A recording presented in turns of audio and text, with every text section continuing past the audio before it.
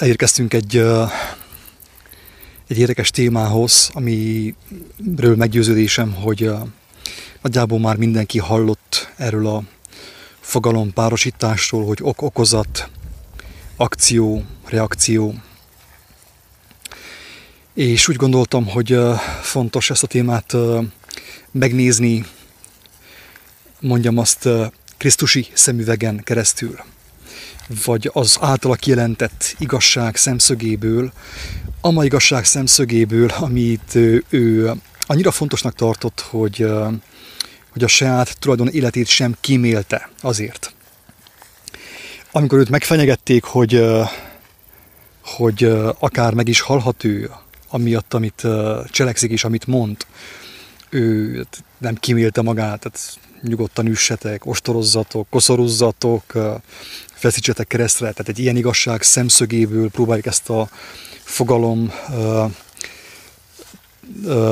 társítást megvizsgálni, kedves barátommal.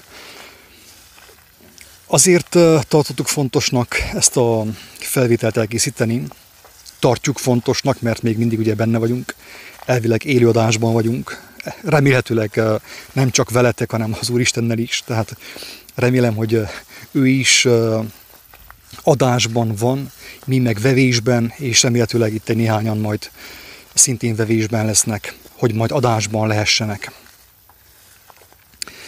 A téma, mint tudjuk, vagy ez a fogalom, társítás, főképp a keleti ezotériában, vagy a filozófiában népszerűbb. A kereszténységben nem igazán beszélnek erről, okozat és akció-reakció. Vagyis beszélnek a kereszténységben is, vagyis mondjam azt, az evangélium, a Biblia, az írások szerint is van szó erről. De így konkrétan megnevezve, hogy ok és okozat, vagy akció és reakció nincs. Tehát ez a fogalom társítás egy újszerű fogalom számunkra, európaiaknak, és, mint mondtam, inkább a buddhizmussal, a hinduizmussal, akár a filozófiával van összefüggésbe hozva.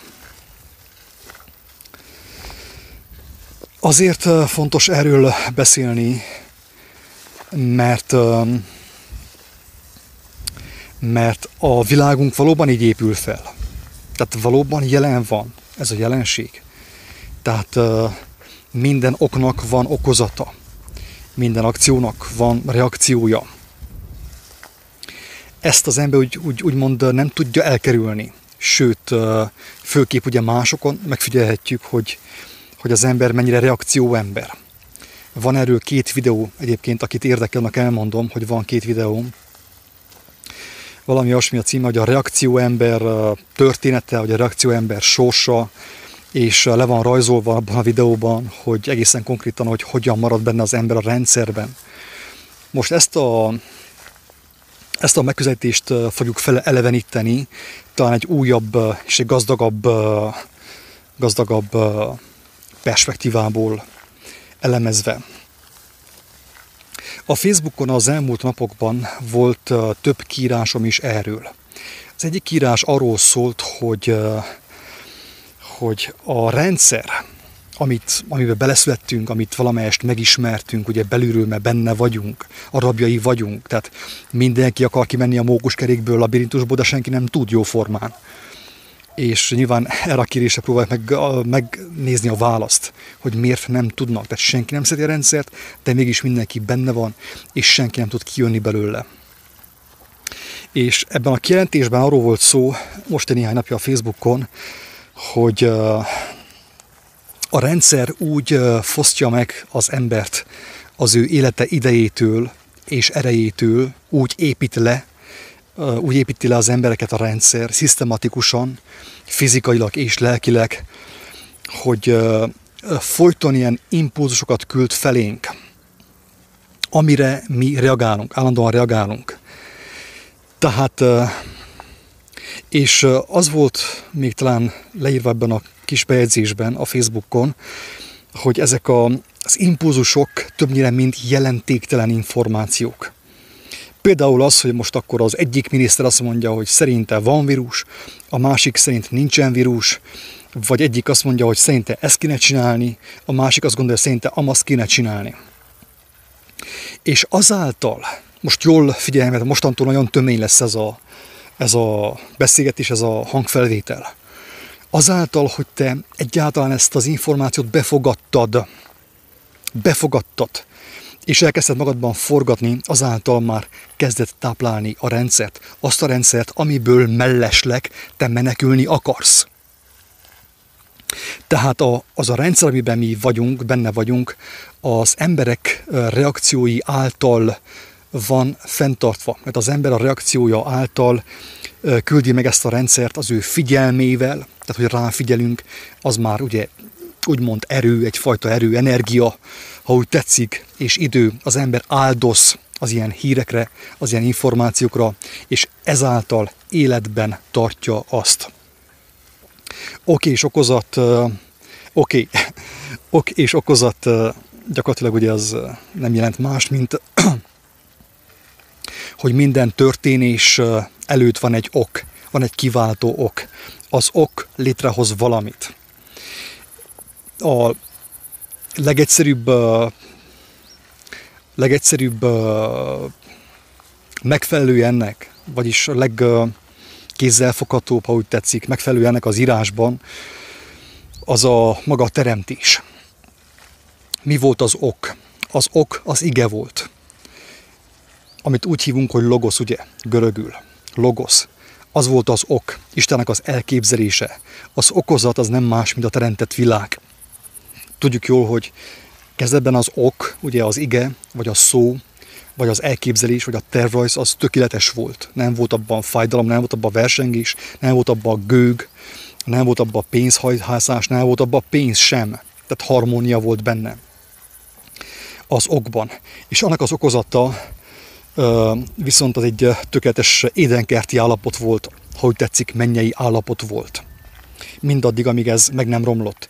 Én most nem megyek bele abba, hogy ez hogy romlott meg, mert nem az a lényeg mostan, hanem hogy egyszerűen csak próbálom felhívni a figyelmet arra, hogy minden történés, minden jelenség előtt, mögött, vagyis igen, azt minden jelenséget, minden történést megelőz egyfajta ok. Egyfajta ok. Ott van egy ok, ami létrehozza azt. És ebben az esetben itt a képernyőn, amit láttok, akció és reakció, itt ugye maga az akció, az ok. Az akció például most a legnépszerűbb és legnevesebb, leghíresebb akció, amiről tud az emberiség, az nem más, mint a COVID-19. Ez az ok. Ez az akció. Tehát az akció az volt, hogy ez megjelent az éterben, mint információ. Tegyük föl, még nem is volt jóformán COVID-19, de mint információ megjelent. És ahhoz, hogy ez az információ úgymond megtestesüljön probléma formájában ebben a világban, ahhoz mi kellett, mire volt szükség? Reakcióra. Az előbb mondtuk el, hogy a teremtett világ, vagy a maga a megtévesztés, maga a rendszer a te reakciódból tartja fenn önmagát.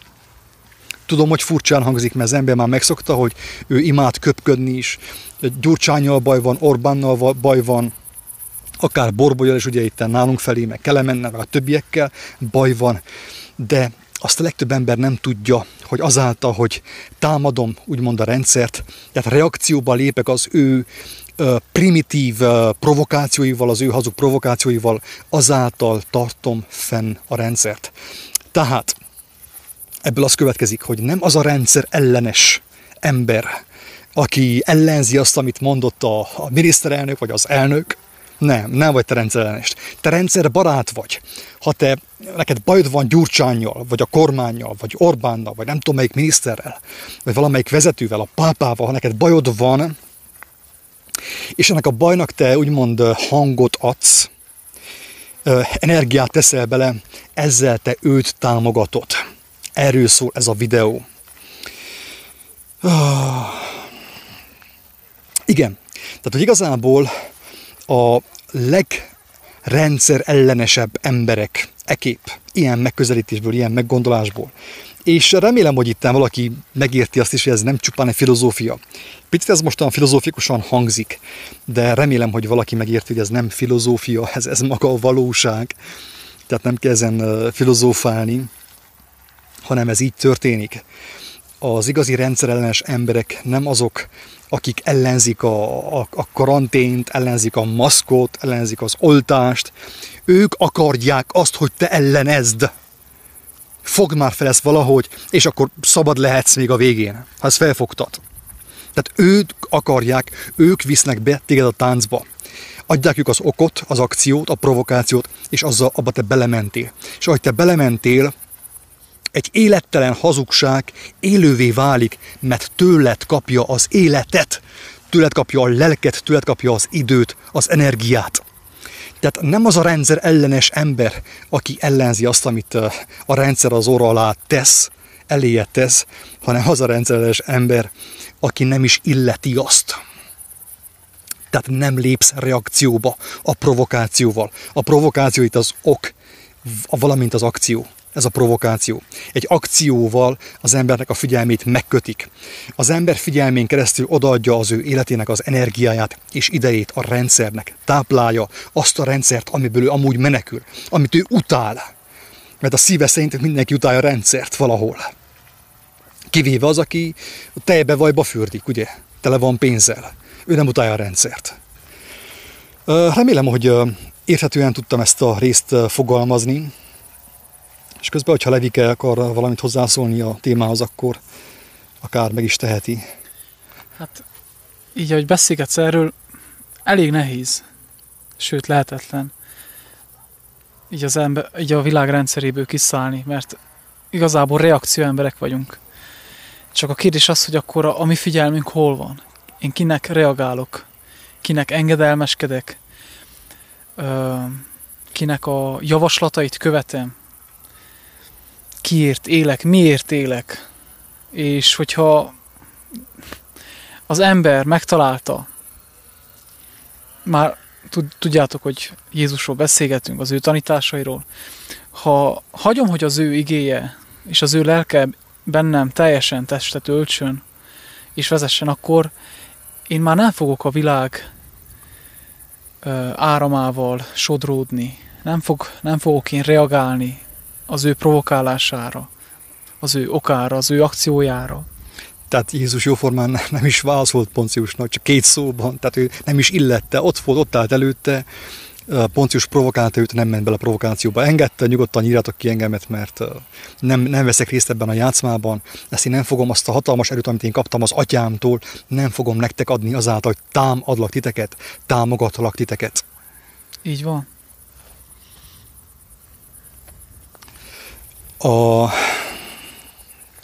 Ahogy Levike mondta, hogy ugye a kérdés az, hogy hol van a mi figyelmünk. Amúgy érdekes módon, még régebb évekkel ezelőtt a szabad gondolatos időben emlékszem, hogy nagyon sok cikk végére kiírtam azt, hogy hol van a te értékes figyelmet, a te életedet adó figyelmet. Én akkor még nem tudtam, hogy ez hova vezet. Nekem ez úgy jött, hogy írjam ki, de nem tudtam, hogy az engemet oda vezet, hogy megértsem, hogy minden embernek a figyelme van valamin. Minden embernek a figyelme van valamin. A múltkorjában arról beszéltem, hogy aki a jót nem cselekszi, mert nem ismeri, teljesen biztos, hogy rosszat cselekszik. Tehát csak azt tudja jót cselekedni, aki azt megismerte. És hogyha az ember él, minden ember cselekszik. Aki a jót nem ismeri, teljesen biztos, hogy rosszat cselekszi. Hanem azt cselekszi, amit ő látott a tévében, a hamis logoszt, hajtja végre. Korábban, kb. 10 évvel ezelőtt, mondjam azt, nem tudom mennyi ideig tartott, én is beszélgettem emberekkel fiatalként, és hasonlóképpen én is azon a véleményen voltam, hogy én nem tartozok senkihez, én teljesen szabad vagyok, sem a világhoz nem tartozok, semmihez, se Istenhez. Én önmagamban tartozok magamhoz, én vagyok valaki, és itt a koronavírus alatt lelepleződött, és bebizonyosodott, hogy még azok az emberek is, akik ebben a gondolkodásban maradtak, ebben a hiedelemben, ebben a hitben, hogy ők akkor kihez is tartoznak. felvették a maszkokat, és aztán majd betartották a polgármesterek és az államfők és a világvezetői által létrehozott döntéseket, meghozott döntéseket. Úgyhogy akkor most már beigazolódott, hogy akkor az az ember, aki azt gondolja, hogy ő nem tartozik sem a világhoz, sem az Istenhez, ő a világhoz tartozik. Mi? Teljesen biztos. Tehát ez az önmagam vagyok, én egy mondjam, egy autonóm személy, vagy egy, nem is tudom, hogy mondják ezt, nem jön most a megfelelő szó. Tehát a lényeg az, hogy ez is egy beltetés, kedves hallgatók. Erről már többször volt szó, hogy amikor az ember azt gondolja, hogy ő önmaga, akkor ő valójában a világ. Tehát nincs olyan, tehát nincsen középút, nincs olyan, hogy te önmagad vagy, független. Tehát senki nem független, mindenki függ különböző impulzusoktól.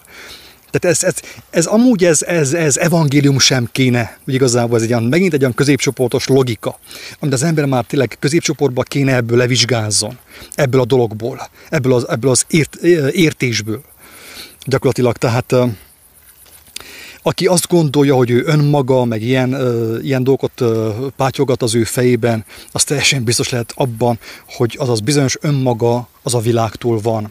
A világ szellemisége formálta az ő önmagát, amiről én azt hiszem, hogy önmagam vagyok, az valójában a világból van, a közoktatásból, a vallásból, a filmekből, és különböző ilyen külső impulzusokból, amelyekkel én reakcióba lépve létrehoztam az úgynevezett önmagamat. Miért mondja most a mai spiritualitás, hogy légy önmagad? Miért mondja Eckhart Tolle, hogy légy önmagad? Miért mondják a guruk, hogy légy önmagad? Azért, mert tudja maga a világnak az uralkodó szellemisége, hogy ő nevelt téged. Érthető? Ő nevelt téged.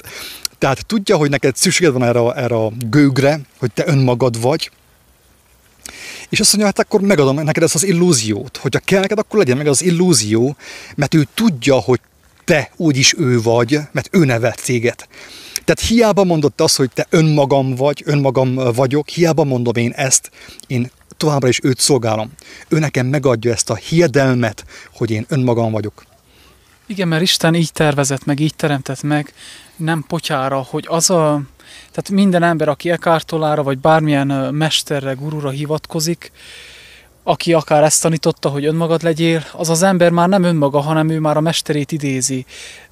Idézőjelben Isten minket ezzel az ürességgel teremtett meg, de nem azért, hogy mi ilyen filozófiákkal, ilyen mesterekkel betöltsük magunkat. Persze be lehet, mert ottan van, megvan a hely, de ezért küldte el Krisztust, hogy mi vele töltsük be magunkat, ő vele töltekezzünk be. És minden ember ilyen. Ez van. A kicsintől a nagyig, a szegénytől a gazdagig, a szabadtól a rabszolgáig minden ember így van megteremtve, úgymond azzal a belső ürességgel. És az a belső üresség is arra szolgál, hogy az ember visszavágyjon, ahonnan kiesett, az atyához, akit Krisztus mutatott be a legszebben, a legtökéletesebben. Pontosan. Tehát itt igazából arról van szó, hogy a korábbi videóban hogy a reakció ember története, meg az a 2 videó, amit csináltam erről, az arról szól, hogy maga az az elbukott világ, amiben vagyunk, az a mi reakciónk által jön létre, van támogatva és fenntartva. Viszont picit úgy hangzik az a 2 előző videó, mint hogyha a reakció ember az egy ilyen egyértelműen rossz dolog lenne. Holott nem arról van szó, hogy az rossz dolog, mert mi is reakció emberek vagyunk, kedves hallgatók. Tehát én be kell valljam, hogy én is reakció ember vagyok. De a kérdés az, amit Legyik és az előbb feltett, hogy én mivel lépek reakcióba. Mert hogyha én a mulandó gőggel, a kivagyomságommal, az önmagammal, az önfényezéssel, az önzőséggel, a világi eszmékkel, az önmegváltás teóriáival lépek én reakcióba, akkor én azzá válok, és én azt támogatom. Igen ám, de azt mondja a mindenható, azt jelenti ki, hogy kedves gyerkőcök, itt az igazság az, hogy itt minden hiába való és minden mulandó. Egyedül az én szavam, ami örökkévaló. Most akkor gondolkodj el jól, aki ezt hallod, hogy te, mint reakció ember, hangsúlyozom, és próbál meg ezt észrevenni akár úgy magadtól is, és úgy megérteni, hogy te reakcióember vagy-e. Tehát nem lehetsz más, mint reakcióember, hogyha élsz. Tehát valahogy csak reagálsz valamire, amit téged a világból ér, különböző hatások. Tehát az ember nem tudja elkerülni azt, hogy reakcióember legyen. Itt a kérdés az, hogy te egy örök értékű kijelentéssel, örök értékű tanítással, örök értékű bölcsességgel lépsz reakcióba, és azt abba adod bele az életedet, és cserében az élet növekszik benned, mert ez a különbség. Tehát aki az örök érvényű értékkel, az örökérvényű tanítással, bölcsességgel. Azt mondja Jézus, hogy az ég és a föld nem, hogy te el fogsz múlni, a te hírneved, a te, mit tudom én, jeeped, vagy nem tudom én mit el fog múlni, hanem azt mondja Jézus, hogy az ég és a föld el fognak múlni, a csillagok meg minden el fog múlni. És csak az marad meg, ami az ő szava, ami az ő szavából van. Az én szavam soha nem fog elmúlni. Na most akkor miért történik az öregedés, miért történik a betegedés, miért van halál, miért van nyomorúság? Azért, kedves hallgatók, mert a legtöbb ember, a tömeg mindig is a mullandóval lépett reakcióba. A mullandónak a provokációival, a különböző járványoknak a provokációival, vagy a különböző ilyen közleményekkel, különböző szenzációkkal, különböző pletykákkal lépik az ember reakcióba. És csodálkozik azon, hogy megy szét az élete? Folyik szét az élete? Miért? Azért, mert nem az örökkévalóval léptél reakcióba, hanem azzal, ami hiába való. Kedves barátom felhívta a figyelmünket, ma reggel délelőtt beszélgettünk telefonon, hogy arra lett figyelmes, hogy ugye most nyár van, az emberek vakációs hangulatban vannak, jóformán senki nem visel maszkot sem a boltban, tehát miért kellett megszűnjön a járvány nyára? Azért, mert tudták, hogy azért nem tudják megcsinálni ezt a nyáron az emberek, mindenki bevegye ezt a maszlagot, és mindenki maszkban járjon. És ezért ugye akkor elküldték a vírust vakációzni Brazíliába, de vissza fog jönni, elvileg ugye azt mondják. És feltűnt neki, hogy mindenki ugye, tehát hirtelen az emberek megfelelkeztek arról, hogy elvileg koronavírus van, meg maszkot kell hordani, meg óvintézkedés, meg 4 méter távolság, meg nincsen hapci, és így tovább. És mindenki úgymond maszkmentesen, teljesen lazán, pontosan úgy, mint eddig, úgy jár a villamoson, az autóbuszban, a boltokba és mindenhova. Igen ám, de közben jönnek az információk. Most jól figyelj! Jönnek az információk a rádióban, már az embert készítik erre. Intravénásan az embert megfertőzik az információval. A rádióból, a televízióból, az újságokból, az internetes hírportálokból, a YouTube, tehát mindenki támogatja, dollármilliárdok vannak beletéve a Covid-nak a terjesztésébe, információ szintjén. Az emberek készítve vannak a következő hullámra. Lesz-e következő hullám, vagy nem? Ez itt a kérdés. Most gondolj bele abba, hogyha Magyarországon nem tudom hányan vannak, 10 millió tegyük fel. Ha 10 millió emberből 7 millió ember megértené azt, hogy amivel ő reakcióba lépik, ő azt támogatja, akkor hiába mennének a hírek a rádióban, a televízióban, mindenhol, a Google-en, a YouTube-on és mindenhol, tehát Facebookon nem tudja az ember elkerülni, hiába mennének a hírek, az információ, a hamis információ, ha senki nem lépne reakcióba vele, akkor mi történne? Ez az információ, az a hazug logosz, a hazug ige nem kapna energiát az emberektől, tőled. Na most, hogyha te haragszol a koronavírusra, erre az intézkedésekre, amiket hoznak, országos szinten, helyi szinten, különböző rendeletek, ezt kell csinálni, azt kell csinálni, így kell félni, úgy kell félni. Ha te ezekkel nem lépnél reakcióba, akkor egyszerűen te részedről ez a jelenség, ez a hamis ige nem kapna erőt, mert ez a jelenség az emberek erejéből él. Először megjelenik a hazugság, az emberek azt megutálják, elkezdik azt támadni, azáltal támadás, azáltal támogatni, és megtestesül ez a jelenség, ez a hazugság, ez a betegség. És ez is mind értünk történik, mert annyira eltávolodtunk Istentől, annyira békeményedtünk, annyira sziklaszívünk lett, békeményedtünk a bűnöktől, a hazugságoktól, hogy muszáj már ilyen hatalmas katasztrófa történjen, és még nagyobb katasztrófák, amik még fognak jönni hamarosan, hogy az ember egyszerűen felismerje, hogy az az út, amelyiken jár, az nem vezet jófele, és hogy tudjon megtérni, ahogy mondja a vallás, ahogy írja, tudjon Istenhez kiáltani. Ez mind értünk történik, mind érted, mind értem történik. Én így csak így elcsodálkozok, hogy már ilyen hatalmas közbeavatkozásokra van szükség, hogy az embernek a kemény szíve föllágyuljon, hogy az embernek a mély alvása, az valamilyen módon hogy valamilyen módon fel tudjon ébredni a mély alvásból. Ez mind a hasznunkra válik. Tudjátok még, akármennyire bután, hülyén hangzik, ez mind értünk van, érted van. Valakinek a hasznára, és valakinek a kárára, mert ez gyakorlatilag, ami mostan történik, ez nem más, mint amiről Jézus beszélt, hogy elindult a szétválasztódás.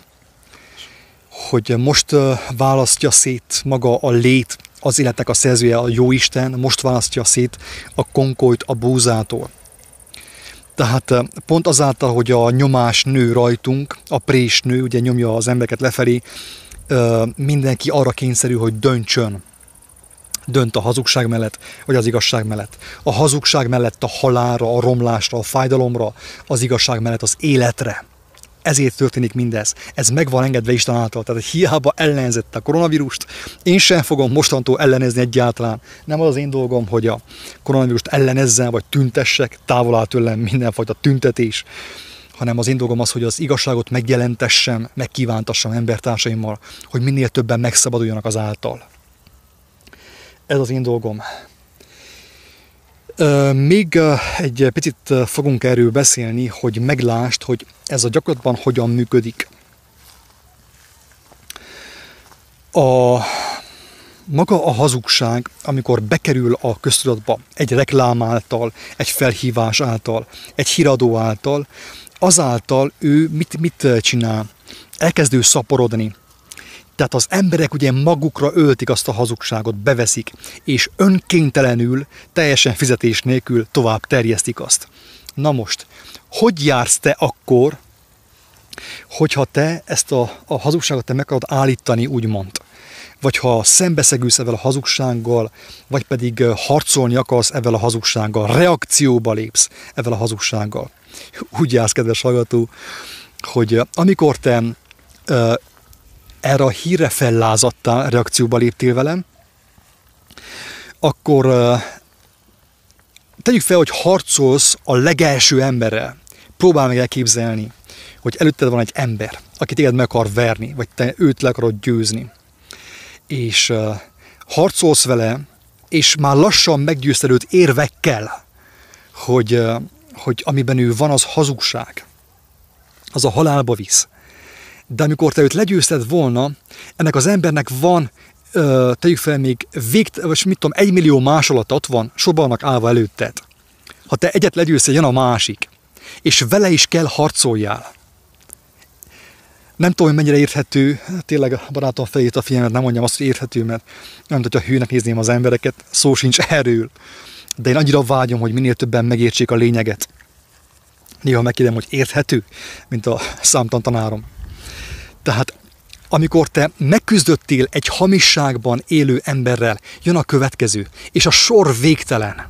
És amíg te küzdesz a hamissággal, addig te nem az igazsággal foglalkozol, hanem a hamisságot élteted a te reakcióddal, az életerőddel, az életidőddel. Így tartod fenn az elbukott rendszert, a Matrixot, a sátáni világot.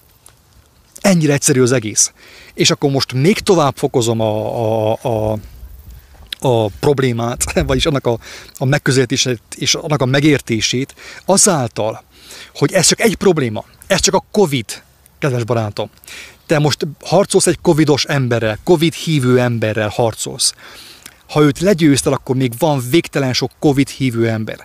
Ha te valahogy le tudtál volna győzni végtelen sok Covid hívő embert, 1 millió Covid hívő embert, amikor te már a sor végre értél, akkor már be van téve a következő probléma, a következő ilyen probléma, ami nem más, mint a BLM, Black Lives Matter, ugye? A fekete életek, fontossága. Tehát amire te a végére értél volna, hogy te most megharcoljál, 100 Covid hívő emberrel, 100 Covid hazugságban lévő, akkorra már meg is jelent a következő probléma, már vár rád. És te egész életedben nem csináltál mást, mint a hazugsággal harcoltál. A hazugsággal reakcióba léptél, a hazugságot támadtad. Támogatást adtál a hazugságnak. Ahelyett, hogy az igazsággal ismerkedtél volna, és abban növekedtél volna, hogy tudjál világítani. Hogy te legyél a világ világossága, mert erre hívott téged Isten, mindenkit erre hívott. Van, aki elfogadta ezt a hívást, és van, aki még filozófál rajta, hogy túl megalázó neki Jézusról beszélni. Holott ő meghalt az igazságért. Meghalt. Annyira betyár volt, bátor volt, hogy meghalt az igazságért. És Isten őt úgymond megdicsőítette, megdicsérte azáltal, hogy feltámasztotta, hogy megmutassa, hogy amit ő mondott, az élet. Élet. Mindannyian reakció emberek vagyunk, ezt nem tudjuk elkerülni. És mindenki reakcióba lépik valamivel. Aki nem lépik reakcióba az igazsággal, az éltető igazsággal, 1.000.000%-os, hogy a halált hozó hazugsággal lépik reakcióba. Mert az ember nem tud nem reakció ember lenni. Ez a lényeg. Ez a lényeg. Tehát az úgynevezett matrix, a sátáni világ általad van fenntartva, és még azt is megengedi, hogy te köpködjél rá, hogy hőbörögjél, meg tüntessél, mert ő tudja, hogy azáltal, hogy tüntetsz, te őt támogatod. Ő a te tüntetésedből, a te ellenszenvedből él. Mert amit te kaptál életet a Jóistentől, azt te nem a jónak a kibontakoztatására fordított, nem a jónak a megmutatására fordított, nem az életnek a kibontakoztatására fordított, hanem a rossznak a támogatására. Azáltal, hogy támadod a rosszat, reakcióba lépsz a rosszal. Minden egyes ember ezen a földön, mindenki, aki az igazságot nem ismerte meg, értelemszerűen a hazugságot támadja, vagy támogatja. Mindenki, aki az igazságot nem ismerte meg, mint reakció ember, a hazugsággal lépik reakcióba. Miért? Azért, mert az igazságot nem ismerte meg. Csak azt, amit az iskolában mondtak, a vallásban mondtak, amit nem tudom, hogy hol mondtak. Tehát mindenki, aki támadja ezt a rendszert, aki utálja a rendszert, és ezzel tölti a hétköznapjait, mindenki saját magát utálja valójában, mert ő, mint donor adja ennek a rendszernek az életenergiát, az életidőt. Mindannyian növekedésre lettünk teremtve, és a növekedésnek az egyik fontos része az a táplálkozás. És mivel leszögeztük, megértettük, hogy két úr van a világ, és van az örökké valóság, a Krisztus világa, a Krisztus országa, és az ő információja, kettő közül tud válogatni az ember. És ugye van a testi, ez a világ, ez a testi élet, és van a lelki, a szemmel nem látható, de mégis az örökkévaló élet. A gyermekek, az emberek már kicsikoruk óta már megkapják az oltásokat, a földi gondolkodást, mint hogyha itt lenne a földön az örökkévaló élet. A bölcsödétől, az óvodától kezdve, az iskolán keresztül, az egyetemeken át, és még lehetne sorolni hányféleképpen, hány helyről kapjuk azokat a tanításokat, hogy az ember ragaszkodjon ehhez a földi élethez. Persze, amit mellesleg jónak hiszünk. Így van, de én nem azt mondom, hogy nem kell ragaszkodni idézőjelben, nem kell ragaszkodni, nem azt mondom, hogy el kell vetni az életet úgy, hogy most akkor, mit tudom én, hát öngyilkosság által például. Öngyilkosság által, pontosan, hanem elengedni, azt mondja, aki... Így van, elengedésről van szó, tehát Isten is tudja, Jézus is bizonyságot tett róla, hogy az édesatyánk tudja, hogy mire van szükségünk is, meg is adja nekünk. Tehát ő nem csak megteremtett minket így testben, hanem ő el is lát minket. Tegnap előtt néztük a Matrixot, és ott értettük meg, hogy mivel elfordultunk Istentől, a gondviselőtől, aki mindenfelől biztosítana minket az ételről, a ruháról és bármi másról, mi elfordultunk, építettünk egy külön világot magunknak, ami által függővé tettük az életünket, és ahhoz ragaszkodunk. Tehát így a mulandósághoz is. A fontos az lenne, amit már rengetegszer elmondtam, hogy ismerjük meg az örökkévaló tanítást, és azáltal levetközzük a mulandóságot, a hazugságot, és így tudunk kilépni a világi életből, a világ által kreált akciókból, és hogy én úgy reagáljak, ahogy ő azt szeretné. A másik ugye a filmek. A filmekben szinte 99,9%-ban az a tanítás figyelhető meg, hogy az ember úgy akar győzni a gonosz felett, hogy ő megmarad abban az állapotban, hogy ő még erősebb lesz, mint az ellenség, még ravaszabb lesz, mint az ellenség, de azáltal ő megmarad még mindig a hazugságban. Ezt egyedül Jézus mutatta meg tökéletesen, hogy ő úgy győzte el a világot, hogy ő akár a testét is letette, mert igazából el van dőlve, tehát Isten nem úgy teremtett minket meg, és nem úgy teremtette meg a világot, hogy ő... Kommandósoknak. Igen, vagy akár az, hogy ilyen 50-50%, hogy talán beválik, talán nem. Az az igazság, az az ige által, ami épült a világ, ami által keletkezett minden, az öröktől fogva van, és örökké fogva lesz. Örökké lesz. Tehát az igazság az mindig is volt, mindig is lesz. Jézus győzedelmeskedett, ő legyőzte a világot az igazsággal, a szeretettel. Tehát nem kell én külön idézőjelbe fölépítsek egy saját igazságot, és azzal legyőzzem a világot, vagy bármi mást. Az igazság az létezni fog. A kérdés már csak az, hogy én merem-e azt választani.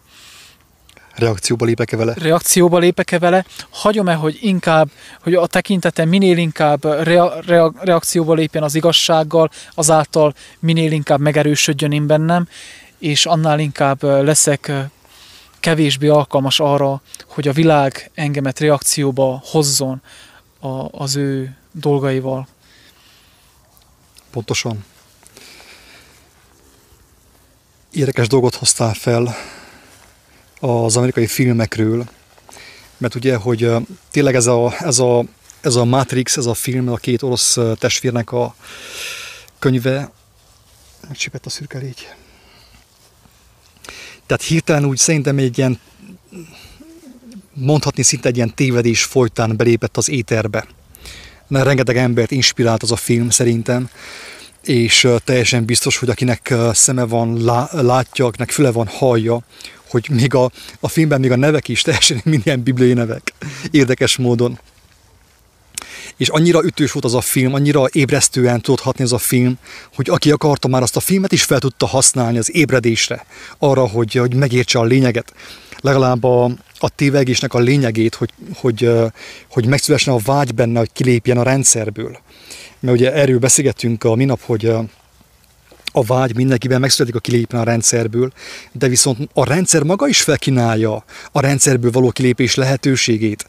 Amiről az ember azt gondolja, hogy kilépik a rendszerből, kiköltözik a hegy aljába, az valójában azáltal ő még mélyebbre ássa magát a rendszerbe. Tehát maga a rendszer tudja, hogy ki akarsz lépni a rendszerből. Ezért felkínálja számodra az álmegoldásokat a rendszerből való kilépésre, ami által te még mélyebbre kerülsz a rendszerben, valójában ez történik. És ugye, ahogy Levike mondta, hogy érdekes módon a legtöbb film azt propagálja, hogy hát a gonoszszal harcolni kell, mint ahogy Neo is harcol a gonoszszal. Ugye a két második része, ugye, vagyis a második és a harmadik része, az már teljes mértékben megtévesztő. Tehát érdekes módon az első részében kemény tartalom van, ami által az ember megláthat valamit, de a második két része úgy beviszi az embert a sűrűbe, mint annak a rendje.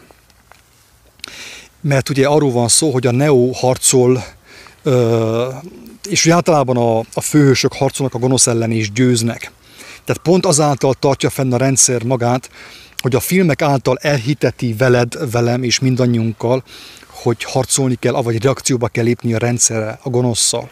És amikor te reakcióba léptél vele, te már az övé vagy. Te már az övé vagy. Gecsemáné kertben is valamiért meg kellett ez történjen, értünk, mert ez hatalmas tanulság, amikor mentek a katonák, hogy kapják el Jézust, hogy vigyék és feszítsék meg. Akkor Péternek a reakciója az volt, hogy elékapta a kardot, és szembeszállt a világgal szembe, ugye az akkori katonákkal szemben, és levágta az egyik katonának a fülét. Jézus meg azt mondta, hogy tedd vissza a kardodat, mert aki világ kardja szerint szeretne kardozni, háborúzni, az világ kardja szerint fog elveszni. Nem hiába mondja Pál, hogy a mi vitézkedésünk vagy harcunk eszközei nem testiek, hanem lelkiek. Tehát Istentől való, és úgy maga a lélek győzi le a testet, úgy igazából. Tehát itt valóban harc van, mi is úgymond harcban vagyunk, de nem egy olyan harcban, hogy aki az erősebb, az majd győzni fog test szerint, hanem pont abban a harcban, amit Krisztus nekünk megmutatott, hogy azt mondta, hogy hát hogyha megölnek, akkor megölnek, annyi baj legyen. De legalább ebből néhány ember meg fogja érteni, hogy ez a világ, ez az elbukott világ úgy tud megszűnni, hogy az ember nem lépik azzal a reakcióba, hanem inkább megismeri az igazságot, és azzal lépik reakcióba, hogy az igazság bővölködjön, az igazság nőjön az ő életében, az ő lelkében. Az örökké valóságra. És ugye arról szól az evangélium, hogy akik megismerik az igazságot, az ugye új földön élnek majd. Tehát egy új, most mondjuk azt, hogy új dimenzióba kerülnek be, ugye mai nyelven, ilyen szlenggel. Bekerülnek egy új létállapotba, a mennyek országába, Isten királyságába, ami azt jelenti, hogy ottan már teljesen más törvények vannak, és már nincsen jelen semmi ebből a világból. Tehát ez a lényege az egésznek, hogy az ember itt kell megtisztulni. Ezért mondtuk az előző videóban, hogy erős, ne siessd az öngyilkosságot, mert magaddal lősz ki. Én téged nem tudok megakadályozni abba, hogy most véget vessél az életednek, viszont azt el tudom mondani, hogy gondolkozz újból, mert ha vágysz, akkor kapsz egyértelmű kijelentést Istentől arra vonatkozóan, hogy az mit jelent. Tehát itt kell megtisztulni az ember, ez a tisztító tűz, ha úgy tetszik. Persze ez a katolikus vallásban egy ilyen dogma, hazugság, de maga a tisztító tűz az itt van. Az ember a saját keresztje által tud megtisztulni, és tiszta lélekként kell távozzon ebből a világból ahhoz, hogy részt vehessen abban a létállapotban, ahol már nem játszik az elbukott világnak a törvénye. Tehát összességében a filmek azok mind a testet, a test indulatát erősítik fel az emberekben, és nem csoda, hogy most tüntetéseket, lázadásokat láthatunk Németországban, különböző országokban a koronavírus ellen, mert nincsen más. A másik helyen azt mondja, hogy ami van az embernek a szívében, a lénye legmélyében, ő csak azt tudja szólni, de még csak azt is tudja cselekedni. És évek óta, már évtizedek óta rengeteg filmet láthatunk, ahol mind a testet erősítik, a test indulatát, a lázadást, a háborút, minden, ami ezzel összefügg, ehhez hasonló, és most, hogy jött egy kis nyomás a világra, az emberek egyből úgy reagálnak le, ahogy a filmekben a hősök. Ahogy tanulták. Így van, ahogy tanulták, ahogy látták. És akarva akaratlanul eszembe jut. Most ugye Jézus nincs köztünk fizikálisan, de itt van ő, az ő lelke által, és akik akarják, ők kapnak személyes vezetést. De azok a tanítványok, akik személyesen láthatták őt, úgy írják le, hogy láttuk, mert figyeltük az ő dicsőségét, mert telve volt kegyelemmel és igazsággal. Tehát még a világ ezt is meglopja az emberekből, és mi önként kiszolgáltatjuk, mert még a szemünket is Isten azért adta, hogy a jót nézzük és a jót cselekedjük. A tanítványok figyelték Jézust, mint akár a mozivásznon az emberek, és szívták maguk az ő jó cselekedeteit, az ő tanításait, az egész lényét, mindenét. És így kapták a szent lelket. Így kapták a szent lelket pontosan, és mi, ahogy nézzük a mozivásznakot, ahogy nézzük a test harcát, így szívjuk magunkba a sátánt. A halál lelkét. A halál lelkét. Pontosan. És ugye ezt már többször mondtuk, hogy amikor nézi az ember az amerikai filmet, ő nem arra gondol, hogy ja, én most szívom magamba a halál lelkét, vagy a sátánt, mert egyértelműen meg van mondva, sőt, ezt mi is tapasztaljuk, hogy maga a megtévesztés nem úgy jön, mint megtévesztés. Tehát a halál nem úgy jön, hogy egy fekete köpenyes bácsi a kasszával a kezében. Tehát ez a lényeg, hogy Pál fogalmazza, hogy maga a megtévesztés, az úgynevezett sátán is a világosság angyalának adja ki magát. Ilyen romantikus filmekben, érzelgő zenével, Robin Williams ottan szépen mosolyog, csak akkor mindenki pityerek arra. De mi történt vele is, kedves hallgatók? Most valaki, hogyha ismeri ezt a szóban forgó személyt, ugye azt a színészt, Robin Williamset, tudja, hogy felkötte magát, megölte magát.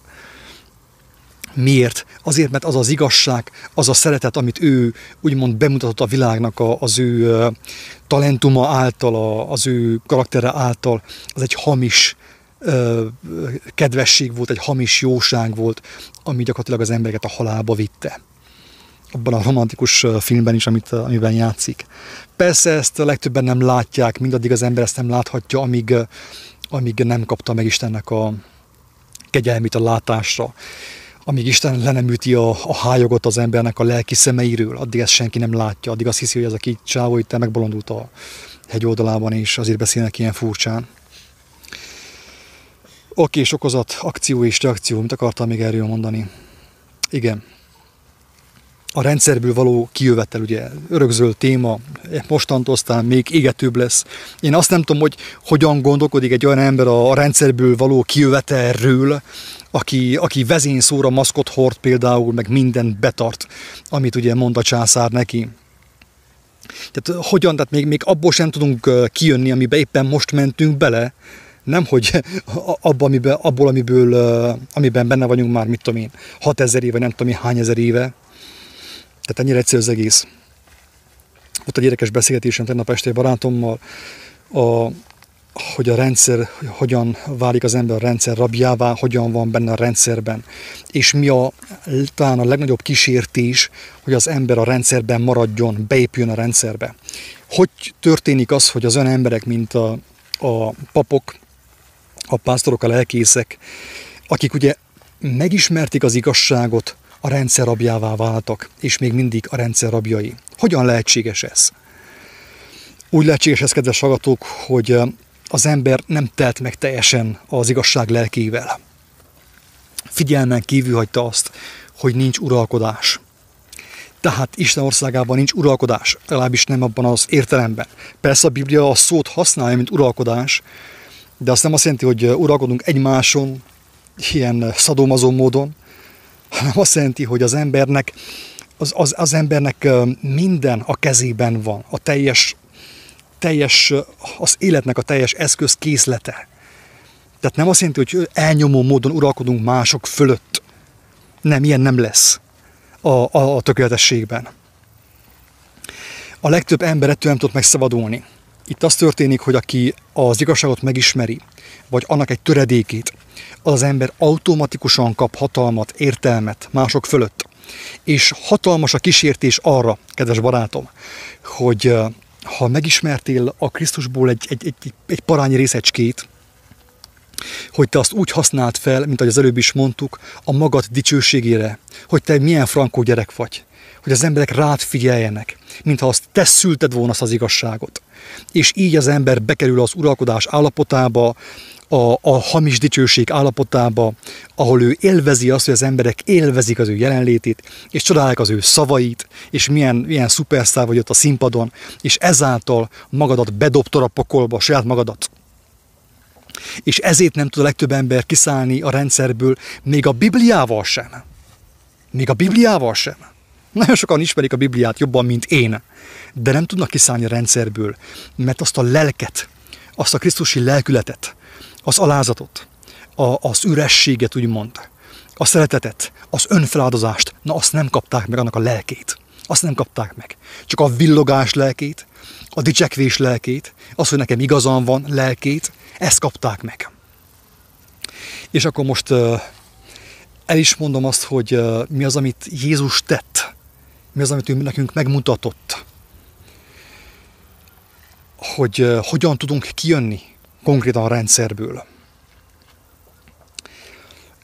Aki ismeri az evangéliumot, a tanításokat, és akiben olyan a lelkület, van benne alázat, van benne gyermekiség, az ember tudja, hogy amikor Jézus kiválasztotta a 12-t magának, hogy őket úgymond átformálja, ezek meglátták az ő hatalmát, az ő dicsőségét, és leborultak előtte. És mindenki kivétel nélkül, kérés nélkül Jézus nem kérte ki magának, hogy engemet Úrnak szólítsatok. Ő ilyet nem mondott senkinek. De viszont ott a mindenki, Jakab, András, Péter, János, az összes, Bertalan meg a társai, mindenki Úrnak szólította őt. És ő volt az ő uruk, tehát ők teljes mértékben alárendelték az életüket neki. Az ő hatalmának, az ő bölcsességének, az ő autoritásának. Igen ám, de mit csinált ő? Ő ezt nem akarta. Ő ezt nem akarta. Tehát neki erre nem volt szüksége, mert neki nem volt egója, úgymond. Ő ezt nem akarta. De mégis hagyta, hogy Úrnak szólítsák őt. Nem magáért, hanem értük. Értük. Mert addig, amíg Péter, János, Bertalan társai őt Úrnak szólították, addig az volt, hogy tőle tanultak. Nem a császártól tanultak, nem a farizeustól tanultak, nem a paptól tanultak, már nem is Mózestől tanultak, kész, Mózes lejárt, hanem tőle tanultak. Ő volt az Úr. És egy szép napon, egy gyönyörűséges, dicsőséges napon mi történt? Az történt, hogy feltétlenül körülbelül 3 év egyetem után, ugye együttjárás után azt mondta, hogy halljátok el, fiúk, az igazság az, hogy a szolgának semmi köze nincsen ahhoz, hogy az Úr mit csinál, az ő Ura mit csinál. Az Úr nem tartozik beszámolóval a szolgának, hogy most elmentem a szomszéd faluba, mit tudom én, leányt nézni. Nem, tehát a szolgának nincs is joga megkérdezni azt, hogy az Úr merre jár, mit csinál. Ez a szolga és az Úr viszony. Ez a viszony van közötted most talán, és a világ ura között. Tehát a világ urának a szolgája vagy. Azok vagyunk valamilyen mértékben. Jézus elmondja a barátainak, hogy ezen a szép, dicsőséges napon, hogy fiúk, a szolgának nincsen jogában tudni az Úr dolgairól, az ő urának a dolgairól. Nem tartozik az rá. De viszont én, amit az atyámtól hallottam, mindent elmondtam nektek. Mindent tudtulattam nektek, mindent. Kivétel nélkül. Ezért én mostantól titeket nem mondalak szolgáknak, hanem ti az én barátaim vagytok. Itt kezdődik a világnak a legyőzése. Ezen a ponton jötték ki a rendszerből, barátom. Ez, hogyha megértetted, te már rendszeren kívül vagy, még ha a tested benne is van ebben az elbukott világban, a rendszeren kívül vagy, és már látod az örök dicsőséget. Hát így, ahogy beszélsz, még a hideg is kiráz, jól esik nagyon hallgatni. Így eszembe jut Ábrahámnak a története, hogy Ábrahámot Isten a barátjának nevezte. Nem azért, mert tökéletes volt, nem azért, mert nem bukott el, nem azért, mert nem vétett, hanem azért, mert hitt, engedelmeskedett és lépett. És ez az igazi hit, amikor párosul a cselekedetekkel, az legyen bármi, amiről beszéltünk már szóban, cselekedetben. És nem semmi dolog, amikor a mindenható Isten azt mondja, amit mondott Jézusról, hogy én gyönyörködöm benned, én szeretlek téged, én megóvlak téged, én vezetlek téged, és nincsen közted és Isten között, Jézus Krisztus között senki, hanem egy kimondhatatlan, szerelmes kapcsolatban éltek együtt. így lehet kiszállni a rendszerből. Persze olyan, mintha egy másik rendszerbe belélépsz is, akár igen, de ez a rendszer ez olyan, hogy fenséges, tökéletes. Nem fog összeomlani ez. Így van, örökre megmarad. Itt a minden összes földi rendszer eddig ugye összeomlott minden kivétel nélkül. Így van. De ez nem fog összeomolni. Még a Krisztusnak való kilépéséről azt szerettem volna mondani, hogy ő ezzel a döntésével lépett ki a rendszerből. Amikor azt mondta, hogy ti mostantól nem vagytok az én szolgáim, mert mindent elmondtam nektek, amit az Úrtól hallottam, amit az élet szerzőjétől hallottam és megtudtam, mindent odaadtam nektek, és nem akarok uralkodni rajtatok. Mert mi a helyzet a földi uralkodókkal, akik rabjai az ének a rendszernek? Ők ugye uralkodni akarnak az ő szolgáikon.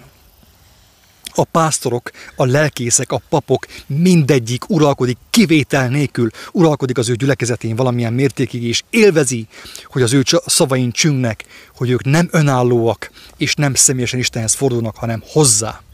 És ezáltal őt felemelik, ugye? Ők nem tudnak kilépni a rendszerből, mert nekik kell uralkodni az ő szolgáikon. De Jézus ahelyett, hogy arra vágyott volna, hogy uralkodjon az apostolokon, azt mondta, hogy nektek én mindent átadtam, mert ti a barátaim vagytok. A barátság jele az igazi barát az, aki képes meghalni az ő barátaiért. És meg is halt. Elmondta, hogy elhagyja őket fizikailag. De nem hagyja őket árvákul, mert az a lélek, amelyikből szólt, az már átment hozzuk, rájuk szállt, úgymond az a lélek. Ők nem lesznek árvák. Tehát Jézus megszabadult a rendszerből, mert ő már nem kellett uralkodjon senki fölött, nem kellett tanítson, ő már elvégeztetett, ugye? Ő azt végigcsinálta. És ki tudott szállni ebből az elbukott világból, bement a dicsőségbe, a mindenható Istennek a dicsőségébe, a mennyek országába. És hagyta a fiúkat, a srácokat, hogy ők is szépen végezzék el azt, amit ők személyesen el kell végezzenek. Igazából ki se kellett szállni, mert nem is volt benne, hanem nem is érintette nagyon, sőt, egyszer nem is érintette. Mondjuk ez inkább ránk vonatkozik az, igen, amit mondok, hogy én akkor tudok igen. kiszállni a rendszerből, hogyha úgy tetszik, igen. mert ő fizikailag volt benne, ugye, ebben a világban, de nem volt a rendszernek a rabja ő, sosem. De ő megmutatta, hogy én, hogyha ki szeretnék szállni, ugye, mert én benne vagyok az elbukott világban, része voltam, támogattam az elbukott világot, én úgy szállhatok ki, hogy én senki fölött nem uralkodhatok. Tehát én azt a hatalmat, azt a bölcsességet, amit én kapok Istentől, nem arra használom, hogy az emberek figyelmét magamon tartsam, hanem arra használom, hogy az emberek figyelmét ráirányítsam az örökkévaló Istenre. Így ők nem függnek tőlem, nem hatalmaskodtam fölöttük, nem uralkodok fölöttük, én szabad vagyok, én bármikor mehetek haza.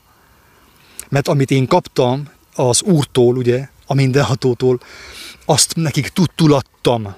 Nem maradtam adósa a létnek. A legeslegfontosabbat elmondtam, megmutattam, szabad vagyok. Csak persze, ugye, mint az előbb is, ahogy mondtam, amikor az ember elkezdi megismerni az igazságot, hatalmas kísértések jönnek, mert az igazságban hatalom van. És ezért van az egyébként, hogy valóban, valóságosan a világ urainak egy jó része, jelentős százaléka zsidó.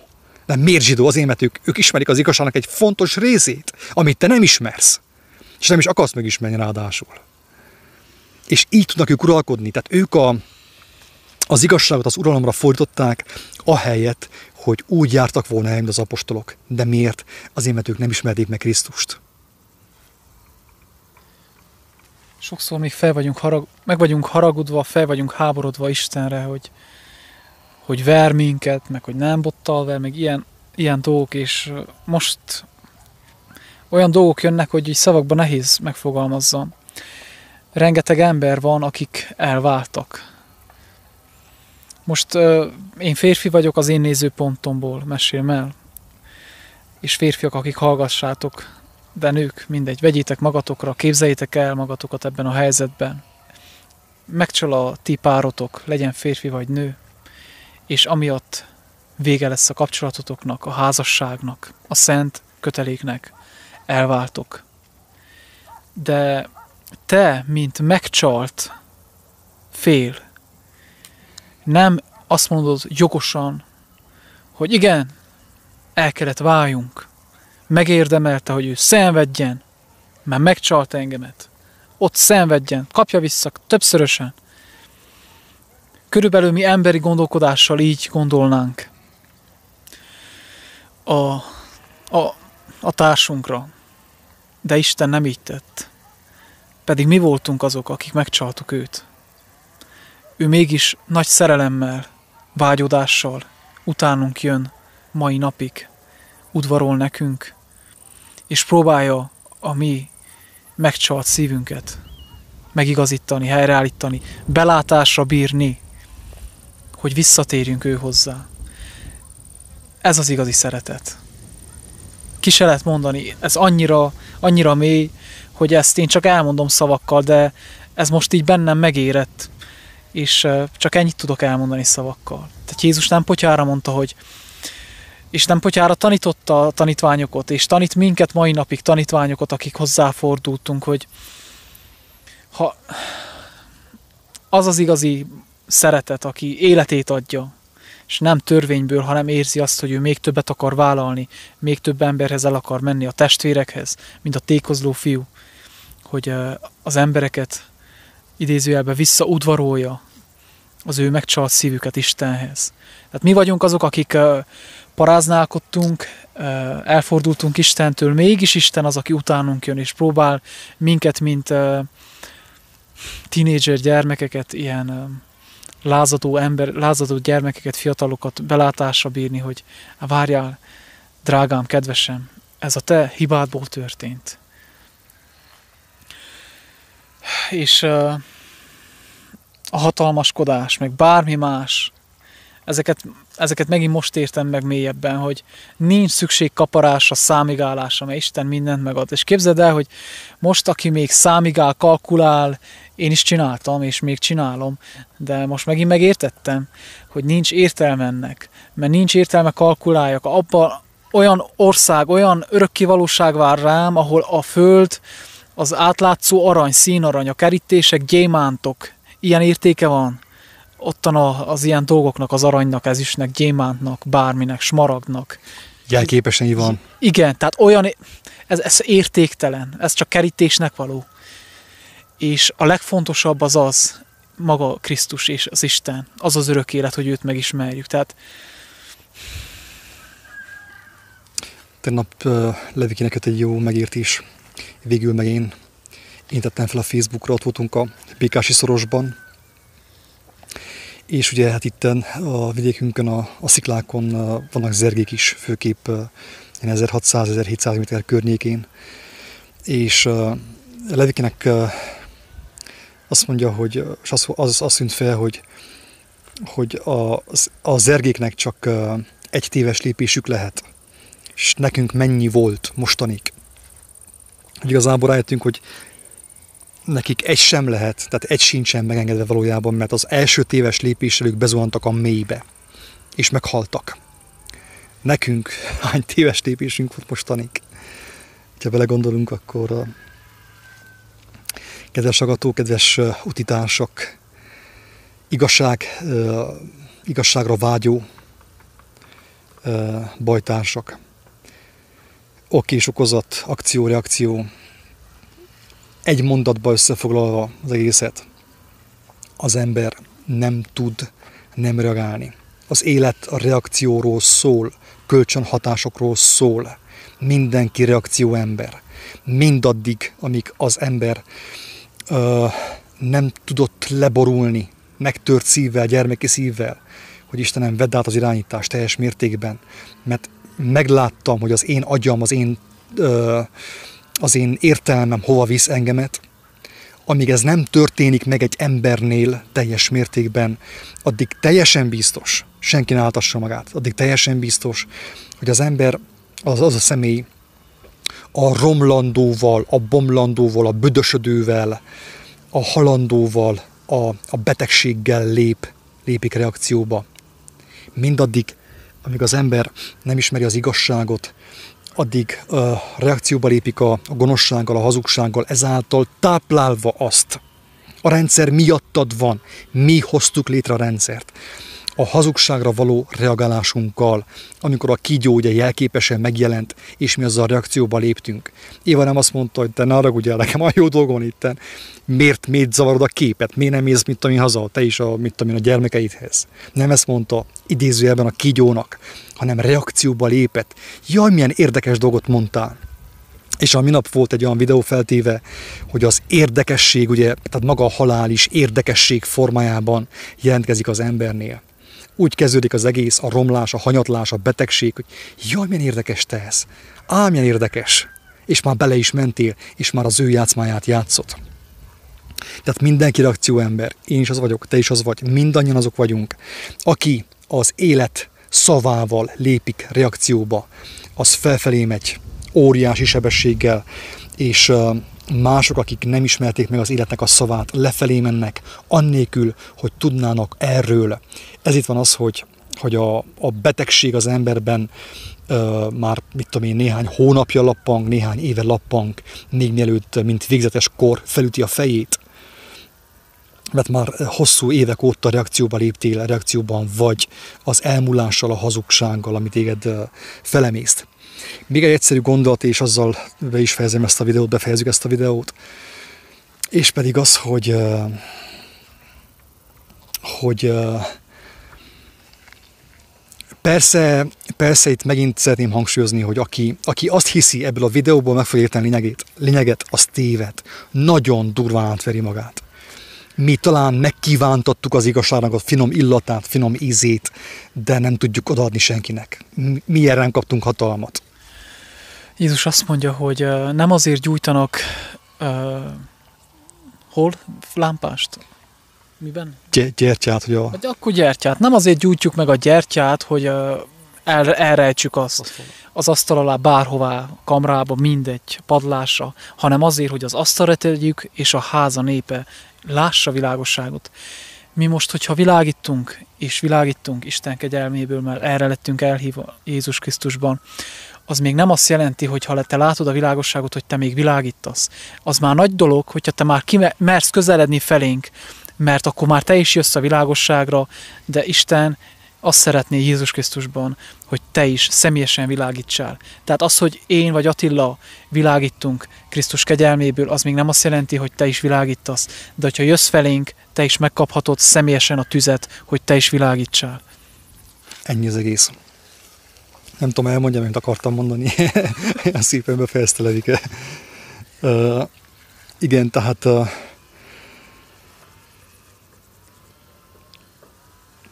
miért van az, miért mondtuk azt, hogy a világ, az elbukott világ úgy tud fennmaradni, hogy az embereket, az emberiséget reakcióba lépteti az ő cseleivel?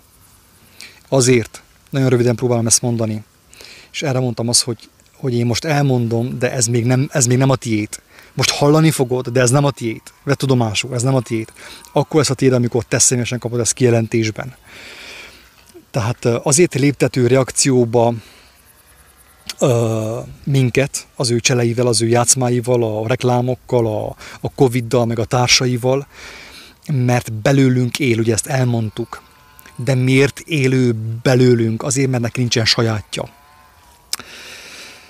Tehát a Jézus tanításának az alapja az, hogy maga a világ atya, az elbukott világnak az atya, neki nincsen sajátja, mert tolvaj. A tolvaj ki van dobva a házból. Tehát neki nincsen sajátja, hogyha neki van egy terve, ő akar építeni, mit tudom, egy bankot, akkor be kell csapni néhány embert, reakcióba lépteti az ő játszmájával, és az ő pénzükből felépíti a bankot. Ez a tolvaj. Tehát mivel a tolvaj szellemiség, ugye, mert ő fellázadt Isten ellen, el van szakítva tőle, ezért ahhoz, hogy ő élhessen, ő másokat kell meglopjon.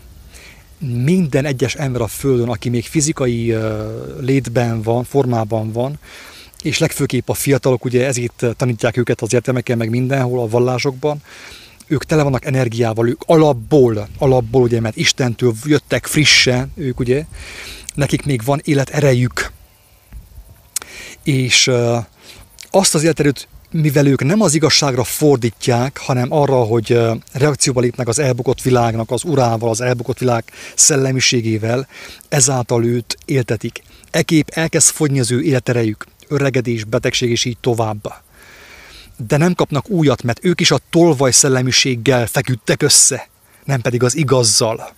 Tehát azért kell ő reakcióba léptessen magával bennünket, mert neki nincsen sajátja. A gyermeknek van sajátja. Mi valahányszor az igazságot szóljuk, vagy cselekedjük, azt érezzük, egy óriási hatalmas erő jön ránk, és érezzük azt, hogy jóformán még étel sem kell. Miért? Azért, mert erre van áldás. Erre Isten megnyitja a csapot. Azt mondja, erre adok, mert ez tőlem van. De ami a tolvajtól van, arra nem adok. Ezért kell ő lopjon, és ezért kell ő reakcióba léptessen, úgymond téged az ő játszmájában. Különben nem tud kizsákmányolni. Az életünk energiáját, erejét, üdességét, látságát, a figyelmünket, és utoljára azt szerettem volna hagyni, a mustármagnyi hitünket. Ő megragadja, és mi odaadjuk neki. Tehát még a mustármagnyi hit is alapból mindenkinek ott van. Mikor a tanítványok követték Jézust, akkor mondták neki, hogy Uram, kérlek, növeld a mi hitünket, és akkor ő a mustármag példázatát mondta el, sokan ismeritek ezt. Azt mondta, hogy ha mustármagnyi hited lenne, azt mondanád ennek a hegynek, hogy fogja magát, és vesse bele a tengerbe, és azonnal megcselekedné azt. Mi ezt a mustármagnyi hitet a földiekre, a mulandókra fektettük, investáltuk be, és a kérdés már csak az, hogy akkor azt a mustármagnyi hitet, a figyelmedet, az életenergiádat, üdességedet hova fekteted be, kinek adod oda, kivel lépteted reakcióba, mert Isten és Jézus minden nap készen áll reggeltől estig, hogy veled reakcióba lépjen. A kérdés már csak az, hogy te akarsz-e vele reakcióba lépni, vagy továbbra is ezek után, a halottak után még a világiakot szeretnéd építeni, ami elmúlik. Azáltal, hogy támadod, meg hírezted, hogy hallottál, amit mondta a miniszterek? Nem hallottam, amit mondta a miniszter, és nem is érdekel. Nem érdekel már. Nincs időm ezzel foglalkozni. Múltkor kérdezte barátom, hogy hallottál, mit mondtak ezek, és mondom, hogy te, hál' Istennek nem hallottam, mert el voltam foglalva, volt nekem más dolgom, hála Istennek. Nem lépek azzal reakcióban, és így döntöm meg a rendszert.